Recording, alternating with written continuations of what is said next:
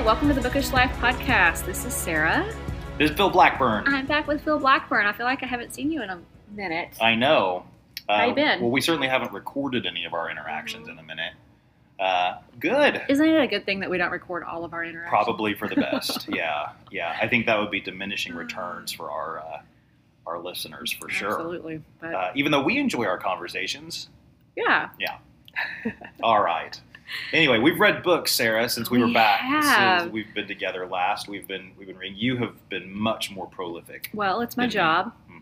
You know, it's kind of what I'm supposed What to you're do. supposed to do. And a lot of the books that I will talk about today, I read for our recent Stems and Stories event, wine and book event that we did here in the shop. So there's a few there. If there is, on the off chance anyone listening who doesn't know what Stems and Stories is, what is it? So Stems and Stories it's like bi-monthly usually. We did have a special event in July that I had to prepare for. But it's basically I look at new books that are coming out that season, that month. I read them and review them and send those reviews to a sommelier here in town. His name is Mark Burnett. And Mark painstakingly reads my reviews and finds wines to kind of pair with them. And it's been a lot of fun. I wish I paid more attention to Mark's reviews. I'm usually like pouring wine and visiting with people while he's giving his spiel. But I do know, even with what I have picked up on, I've learned a lot about winemaking and kind of what to think about and look for when you're drinking wine. And we've done things like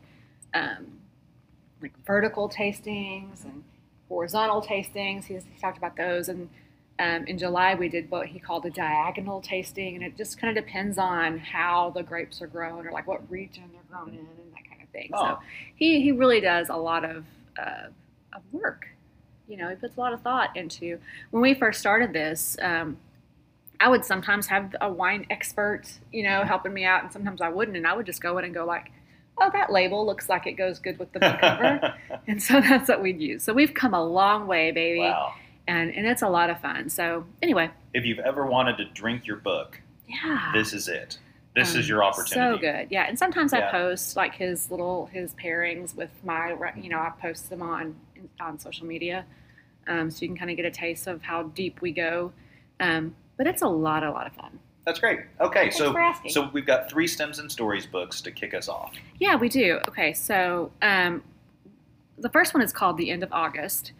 And it's the end of August. I know, right? Wow. Isn't that fitting? Oh my gosh. So that's, of course, one of the reasons I picked it up. This is a book in translation by Yu Miri is the author. And her last book, I prepared, but I didn't prepare enough. Her last book won like the National Book Award for Translated Literature. And I think Molly Giles is I probably got that wrong, because I think that's a professor at the university. But anyway, the same translator has worked with her in this book. So The End of August is the story of another character with the author's name, Yu Miri, who is working to connect with her grandfather, who was, or maybe it was her great-grandfather, who was a marathon runner, prepping for the Olympics. Okay. And that was going to take place in Japan. Yep. But they were Korean, and so it was like they were running under the Japanese flag and didn't really want to do that. So there's a whole lot of history I learned kind of about that time period. It was tragic, kind of catastrophic the way Japanese. This is when Japan occupied Korea. Yes. Yeah. Very similar to the World War II, stories we hear about, the Germans occupying France or whatever. Right. Just really terrible atrocities occurred. But anyway, the thing about this book that's so fascinating is she's writing kind of in this stream of consciousness as the narrator is running. And so you kind of get like inhale, exhale, white space, and then a thought, and then white space, and then the breath. And you kind of see the thought she has while she's running. And sometimes they're really, really profound, and sometimes they're like, oh, my knee hurts. And so it really kind of puts you there. It was fascinating to read. As she's doing all this, she's also kind of summoning these ancient ghosts that bring back her grandfather and like their neighbor and like a comfort woman and all Yep. these people from the time, so she can kind of unpack their histories in order to move forward. So it's a bit of a ghost story, but ultimately, it's sort of the way it was structured was unlike anything I've ever read before. Um, it was kind of exhausting, actually. Yeah. Yeah. Kind of wore on you after. I mean, a it was a good 720 pages. Oh so my it gosh. wasn't a quick read anyway. Yeah. That's a long time. But the fact that it was so maybe experimental in Mhm. form made it even a little bit more difficult. But I think it was worth it. So if you like that kind of wacky ghost story, Mhm. historical fiction, creative formatting kind of thing, Go for it. the end of August Yeah. is for you. I find, I don't know about you, I don't read books that are formatted like that very Mhm. often, that extremely Mhm. different. But I do read them that are, they jump around in time, change perspectives, change, person. But after I've read one of those, it's so comforting to read a book that's like done normally. Oh, sure. Yeah. Like with a with more of a Uh-huh. structure that I don't have to think so much about, because Mhm. it does, like, you're trying to comprehend the words, Mhm. and then you're also trying to figure out the structure Sure. of the book at the same time, because it doesn't slot into any existing. Yeah, you can't just ease right into it. Yeah, You have to really yeah. work at it. And Yes.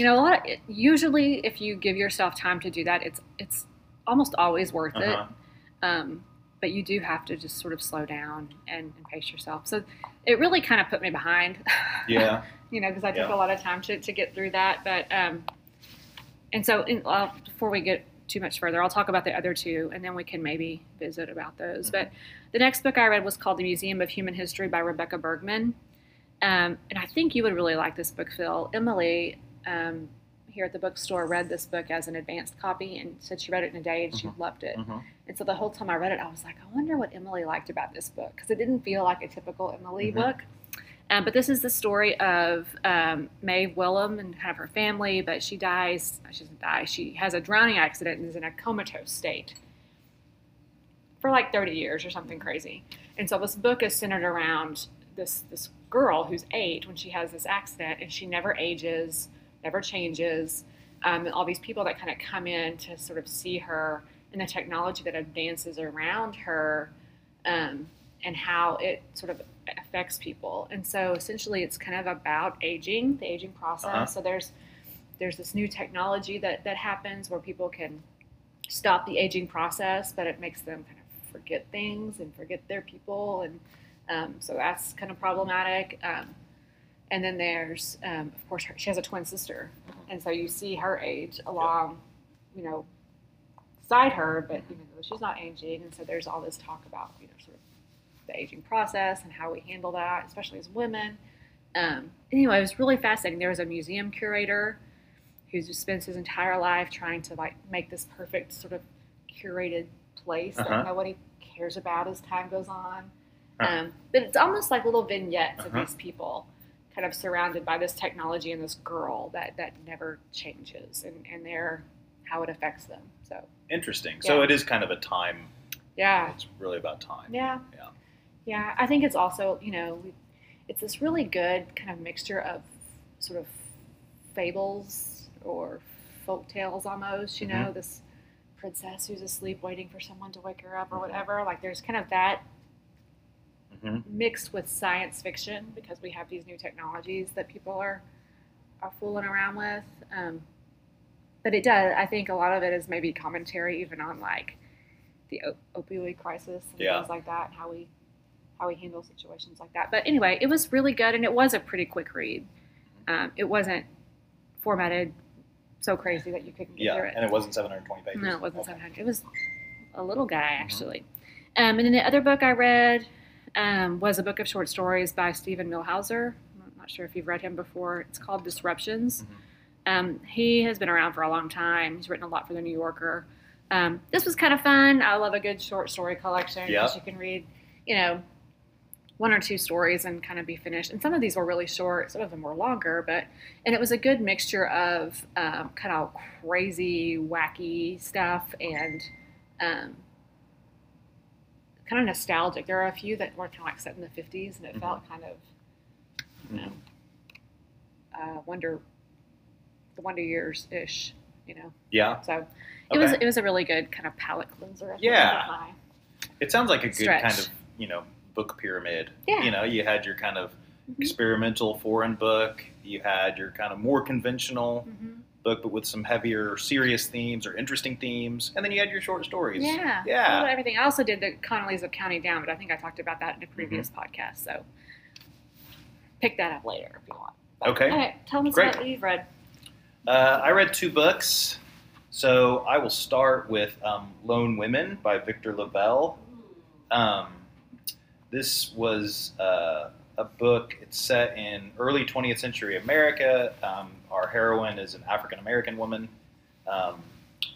and her family has what's called a burden. And the burden turns out to be this kind of like, for lack of a better way of explaining it, demonic sister or like supernatural sister who like That would be a is like a burden. flying, like a kind of a vampire type, dragon type creature. Oh, like a fury. Yeah. Yes. And so it kills her parents. She runs away to Montana. She homesteads. And the title Lone Women is about these 4 women who have all homesteaded in Montana for various reasons, and those kind of unfold as the book progresses, and then their conflict with kind of some of the more conventional leadership in the nearby town, particularly this one family who are kind of the matriarch and patriarch of the town. And so, I mean, it's I thought it was pretty good. I've heard good things about it. Yeah, I thought it was pretty good. I would say it was pretty good. It was pretty interesting. I didn't feel like real stretched or pulled in any way about during it, but I also feel like it's a good thing to read. I was interested, Victor LaValle's a white guy, and with an African American heroine. But it works apparently. Like nobody, I don't know that book's been protested. I haven't heard. So it must be fine. He certainly. I'm not an African American woman with a demonic sister, but I felt like it was a fair representation of what that would that might be like. So anyway, and it was I think certainly lots of magical realism, certainly some supernatural horror elements. Like if they made it into a movie, there are parts that I think would be quite scary. I wonder why he chose to have his character to be a black woman. I don't know. I don't know. I think he's building, like the story he's building is one around social alienation here, which is why he's placed them in like Western Montana. It's not like the pretty part really. Yeah. It's out in the plains. They've gone there, all of them, to get away.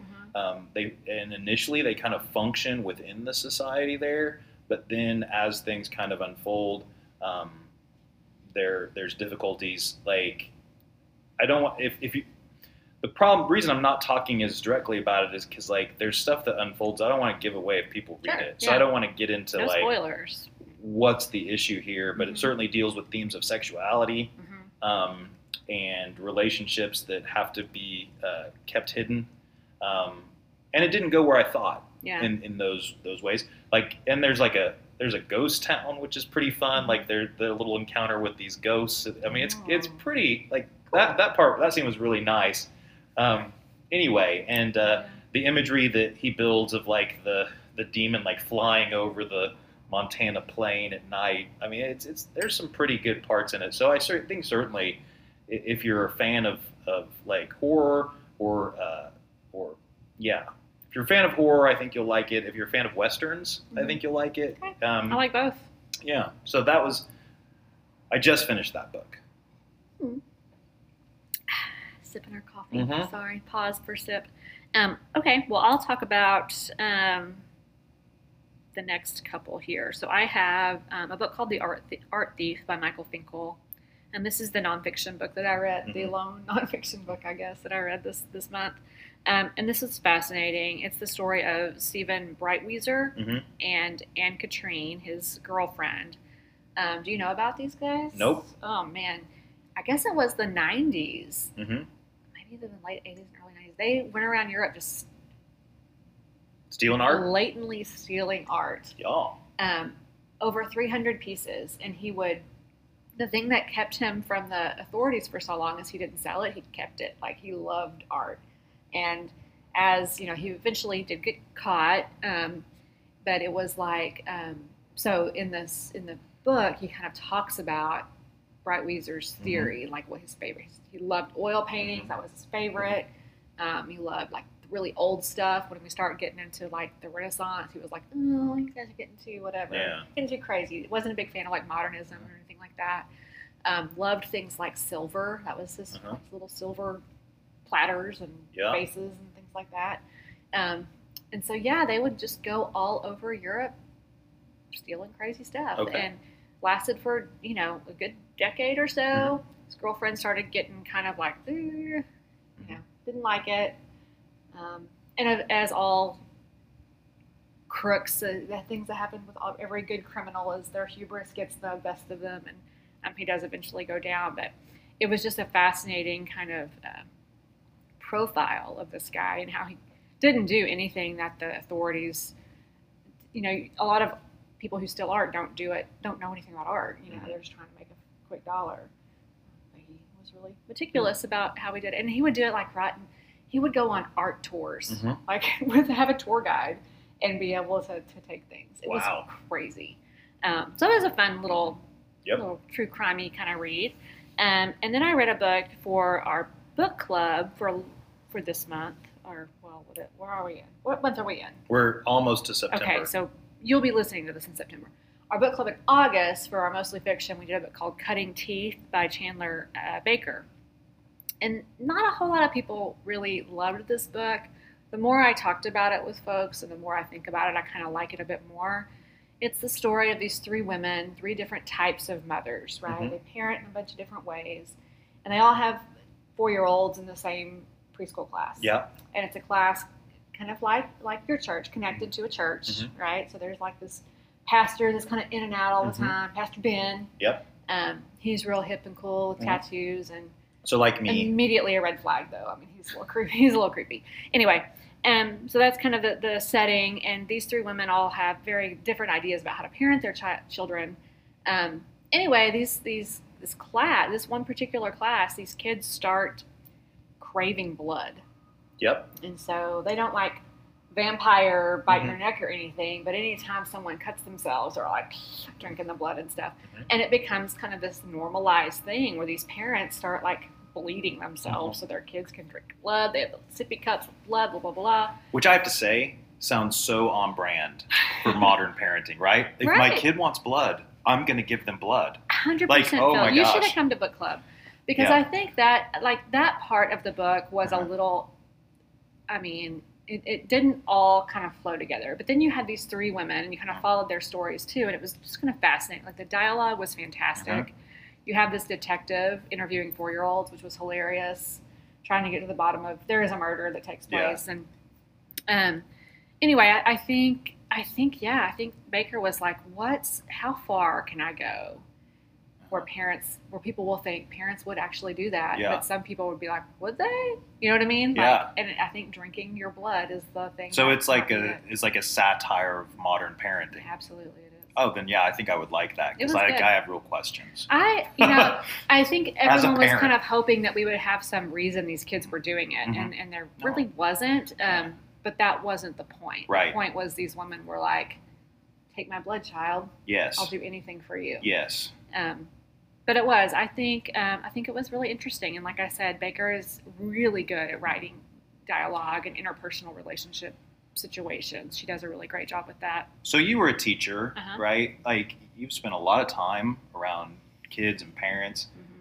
When did this change? When do you feel like there was a cultural trigger? Because it was not how I was raised. Sure. And I'm not saying that in a back in my day way. I'm just contrasting. No, I think it's great. When I was young, it was much more of a slotting into my parents' lives. Yeah, you did what they wanted you to do. And there wasn't. Now there is a lot more of you can't, like, your child has to be allowed to do what they want, Sure. or like, and be completely accommodated in every situation. And I'm not saying that, I'm not trying to get into a culture war argument here or anything like that. I feel Sure. like I need to offer a disclaimer. And my kids are a little older. They're 15 and 17. Your Cade's how old? 22. 22. So Mhm. we're a little different generation than what's happening now. But what, like, did you see like, looking back on it, do you see a trigger? Do you see a moment when things started to change around this? Yeah, we definitely had this conversation because in our book club group, there were, several people who didn't have kids yet. Mm-hmm. They were younger, in their 20s. Right. And then some of us have grown kids, and some of us are kind of in the thick of it still. And so we kind of talked about the pressures these women faced, Mhm. right? And yeah, I don't know if I can pinpoint one specific time, but I do remember thinking, like, when Cade was little, and he, we were like, MySpace was the social Mhm. media platform that we used. Oh yeah. And there just wasn't a whole lot of like, I never posted the birthday parties Uh-huh. that we did, Uh-huh. or his bedroom whenever Right. he was born. Like, we didn't have that kind of pressure Mm-hmm. that, and I don't know if it's my age, my personality, what it is. Like, even if I were just now at childbearing age, Right. if I would do that, Right. but it's definitely something that you see a lot Mhm. of. Like, you have to have the perfect nursery. Yes. You have to make sure that this is the food that you're feeding them, and all Yeah. this and it's just, you're inundated with it. And Uh-huh. so, I mean, we, in our conversation about this book, 100% agreed that social media played a huge role Mhm. in the pressures that women have. That being said, when my kid was little and my mom was going to come to my house, I made sure Right. my house was clean and my laundry was done. Mhm. Didn't have crap all over the floor because I had that pressure. Yep. You know what I mean? Yep. So, I mean, I think that women have always had pressure. Like, we have to do things a certain way. Mhm. It's just now we have to make a lot of money and keep the house clean and raise perfect children Mm-hmm. and put it all on social media. It's a lot. And you're saying that's too much? I feel like you can handle I it. mean, I can do it. I'm Right. just kidding. We've all seen Barbie, though. So That's we right. know. We know. But I think she Yeah. did a good job of kind of showing you Uh-huh. how that pans out. You Yeah. know, when you're kind of in the thick of it, and you kind of lose sight of your partner, Mhm. and Mhm. it was a very, I think, crazy Yeah. gimmick, I guess, with the Mhm. blood sucking thing. But I think the interpersonal relationships were super authentic and, Okay. and interesting. I don't know if I answered your question. No, it does. Yeah, I mean, I think so. So what you're saying I'm is saying social media, and, Yeah. and I think that's probably, when you look at a lot of stuff, it's the ability to expose or receive massive amounts of Yeah. really useless information that Sure, just yeah. makes things worse. I mean, Yeah. So no, I get that, and my kid's nursery was based on what was on sale at JCPenney. Right. Put on the credit card. Right. It wasn't like some aesthetic that we had. no, planned it was not and Instagrammable, Mm-mm. is what you're saying. Uh-huh. I mean, it was pretty cute. But I mean, it wasn't like that. Yeah. Was not. It was So Yeah. Uh-huh. Anyway. Okay. Well, that's interesting. Certainly something to Yeah, chew I'll on have there. to get you a copy of the book. It was great. And then I read The Rachel Incident by Caroline O'Donoghue, and I loved this book. It Mhm. was good old Irish girl in the 90s, just graduated college, lives with a guy named James. He's gay, Mhm. and it's kind of their romp through the world at the end of her college career. The people she dates and the people he dates. There is a Professor Byrne that she has in school that ends up kind of being one of James's lovers, Mhm. and then she becomes she works for the wife Mhm. for a publishing company, and so there's some of that. It's just a fun Irish in the Okay. 90s Good. throwback. It was Okay. really good. All right. No big takeaway. It's just a fun book. I mean, there probably are, But- but You did. Yeah. I think there's probably some commentary. I didn't realize how strict the abortion laws were in Ireland, so there's that. But it was good. It was really interesting. It was Okay. fun. Yeah, All right. let's talk Fun. about it. I'll let you talk about your last one, and then I'll talk about my big one that changed my life. Okay. I'll go very briefly here. So I was continuing to wrap up my Cormac McCarthy reading. So I read No good. Country for Old Men. Okay. If you saw the movie, the reason I had not read it was because I'd seen the movie, and watching the movie, I was like, I bet this is pretty close, even the dialogue. Yeah. And it is incredibly close. So like if you've seen the movie and you like Cormac McCarthy, I don't know that you need to read No Country for Old Men. There's a couple little things in there, but by and large, it's to the word. Did he have anything to do with the film? I don't know, but I mean, it was adapted. Yeah, I wonder quite. if he was on set or anything. It doesn't sound like something he would do. Yeah. But Are you close? yeah. Okay. You mind if I drop Yeah, the go phone? ahead. Come on in. You Getting a delivery. Yeah, that's perfect. Thank you. Thank you. Sorry about No, that. you're No okay. problem. Anyway. Due South delivery, guys. Yeah. Come get your Due Souths. All right. So yeah. Yep. No takeaways.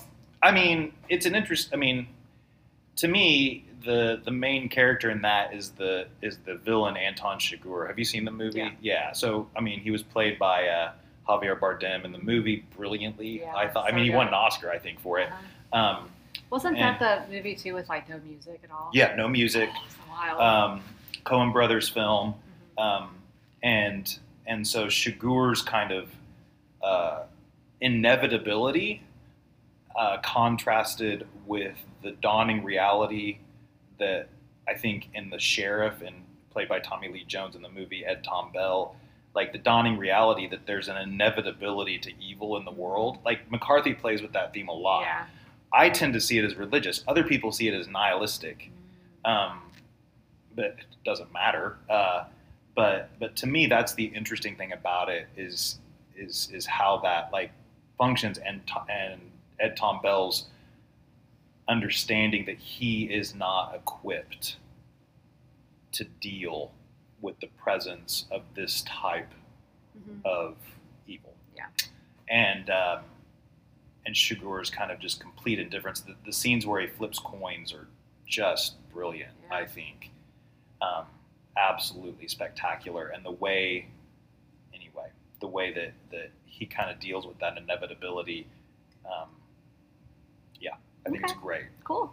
I'll have to rewatch. Yeah, I Yeah, think I agree. it's such a good movie. Mhm. Like, and I think, probably the only McCarthy that's going to be successfully adapted Yeah. is that one. They tried all the pretty horses and it didn't You didn't really like work. The Road? Oh, I didn't watch The Road Oh, The because Road was good. I just couldn't handle some of the stuff I knew was going to be in there. Yeah. Yeah, it's hard. Reading it was bad enough. I didn't need, like, The Road is not my favorite of Yeah. his books. Mhm. Although I think it's the most hopeful, ironically. So that one I feel like is like about the inevitability of good. Mhm. Like you've got a completely collapsed world, and yet there is still a Little little glimmer. enclave that Mhm. refuses to give in. Sure. So it's like you have in that one, you have like an Anton Chigurh world, Mhm. and you have a little tiny pocket of Ed Tom Bell versus the opposite of Sure. No Country for Old Men. I haven't. I watched the film. I can't remember what I did first. I think I read it first and then watched it when it Mhm. came out. But they were so far apart that I Yeah, can't remember Yeah. how close they were. But it would be a good conversation of film adaptations. yes. You know, loose adaptations versus really close ones and all Mhm. that kind of stuff. But Yeah, so I'm done with McCarthy all probably right, for good. quite We're a moving while. on. Yep. Very good. That I do. But I'm one of my favorite authors. I feel like this is, I don't know how many people have loved these two authors, but one of my other like top authors just released a book. Zadie Smith. Oh yes, I know. It should be here today. I love Zadie Smith, so I'm Yeah. very excited that And it's she. a novel. Yes. Yeah, I That haven't she read a has- novel. It's been a while. Yeah, It- for a minute. I think it was NW 19 was I the don't think last I've ever one. read any of her novels. Really? Actually. I've just done her essays. Oh man, On Beauty's so She good. is- Okay. So good. I Yeah. do like Zadie Smith. Yes. And she's exactly our It's The age, Fraud. which is nice. Is the title. Mhm. Yeah, that's exciting. So Talk about that next. she'll be coming up at some point on one of these podcasts. I'm just warning sure. everybody. For sure. Well, I just read a book by Daniel Kraus, who I didn't know anything about, but turns out I have a couple of his books on the shelf already. He does this middle grade Mhm. series, They Stole Our Hearts, which is based off of a video game. Mhm. So he typically writes kind of zombie, a lot of zombie stuff Oh, and yeah. horror. Mhm. He also did The Shape of Water Mhm. Which was a movie. with Guillermo del Toro, right? Yeah. He did that. So he, I think, wrote the novel adaptation of that film. Okay. He's done a lot of stuff in like Hollywood. Mhm. Anyway, his newest book is called Whalefall, and Phil, it blew me away. It was Really? so good. Okay. So you know how I love a good human-animal combo, Mhm. right? So this is a story of Jay Gardner. He's 17 years old. His father has just died. He committed suicide after kind of a long bout with cancer, and but before he even got sick, him and Jay were estranged. Mhm. So we see at the beginning of this book, Jay is suiting up to go for a dive. They're both divers. Mhm. And the story is told back and forth between like the amount of air Jay has left, 2,597 psi or whatever, and then a year, like 2014. Mhm. And so in the years, we see him and Mitt, his dad, interact and kind of see what they were like together and sort of the falling out and how all that occurs. We see meet his mother and his two sisters. And then we realize that he's diving for his father's remains. So his Mhm. dad's been dead a year. He's going diving in the spot where he killed himself to like bring his remains back. Mhm. It's beautiful. I mean, the writing is unlike anything I've ever read. We had a conversation. I was talking about dialogue in our book club with Cutting Teeth and how great it was, and how sometimes authors, in an effort to be really authentic, their dialogue gets kind of lost. They're like, this is how they would talk in 1897, so this is the only Yeah. way we can talk in our book. And it kind of loses me sometimes.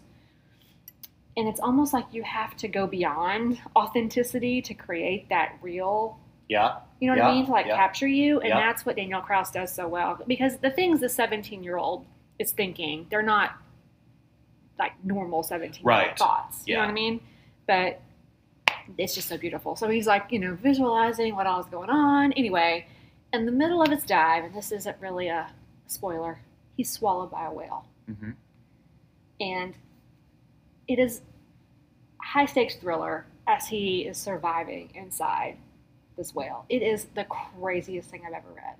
So are we playing with themes of Jonah here, or is that just I think incidental? Krauss would be like, I think, certainly you actually listened to a podcast, and he was like, yeah, we see people in whales all over history throughout our mythology, Yeah. right? But no one ever took it seriously. Uh-huh. Like, how would this work? How does this look? Uh-huh. And so he worked with like 3 different whale scientists Yeah. and a diver, Uh-huh. and all of the things that we see happen inside this whale could possibly happen. Oh, And it's crazy. how exciting. Things like, this great big, the colossal squid that whale eat, the great big 30-foot long yeah. squid. They can't digest there's a part of their body they can't, like their heart or something that's like calcified. And so in the belly of these whales, you just have these little sharp pieces of the squid that they can't ever digest. So Wow. it just stays in their belly. Plastic bags you Mhm. find. Mhm. Just, anything they swallow they can't digest just sits in that first Mhm. stomach. They have 4 stomachs. Okay. Anyway, I just learned so much about whales. It was beautiful. They go up to take their last breath if they're, aging whales and they're going to die. And then the whale fall is them going to the bottom of the ocean.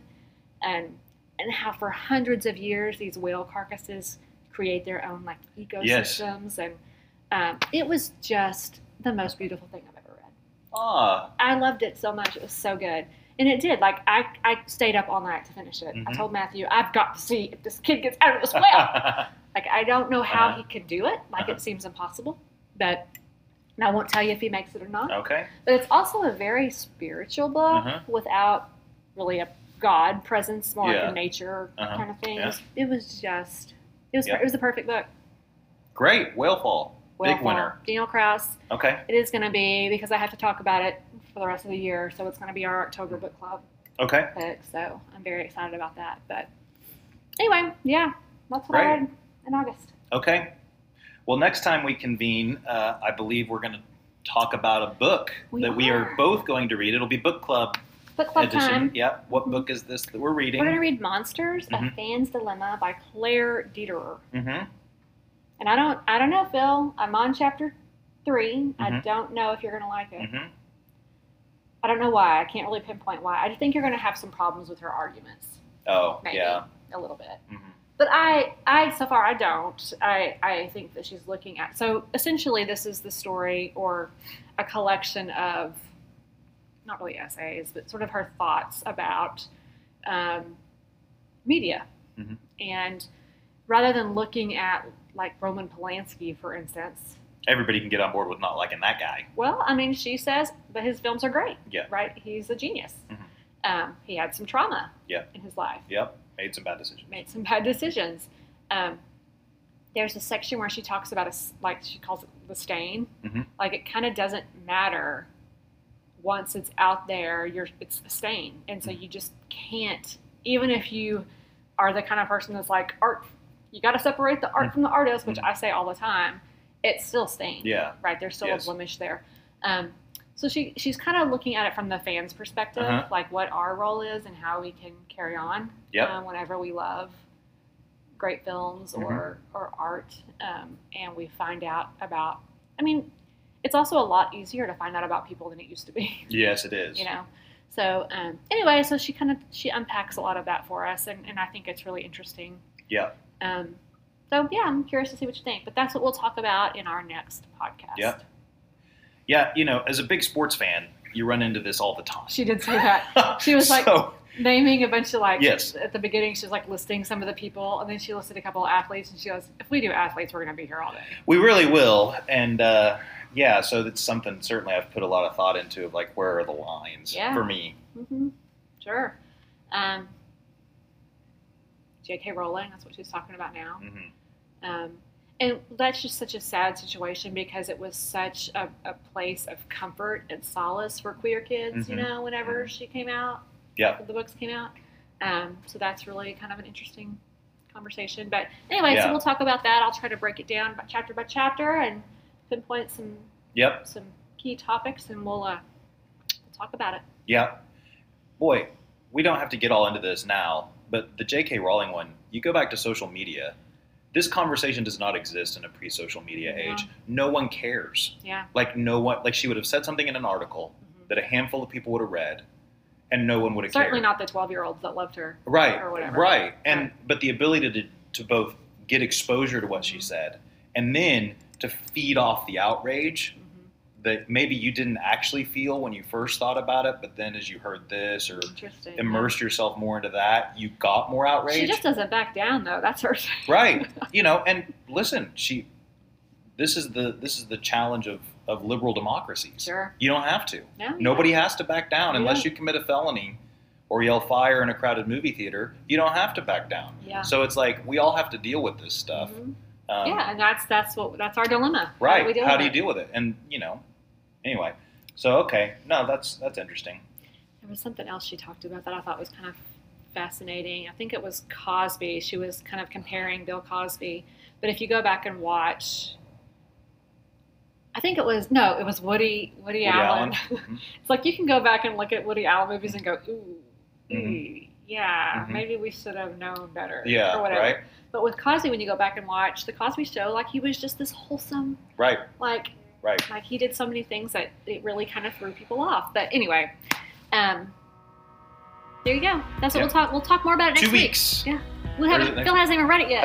I've not read it. And so- we're already talking, so it That's should right. be a good It'll be great. conversation. All right. You guys have a great day. Yeah.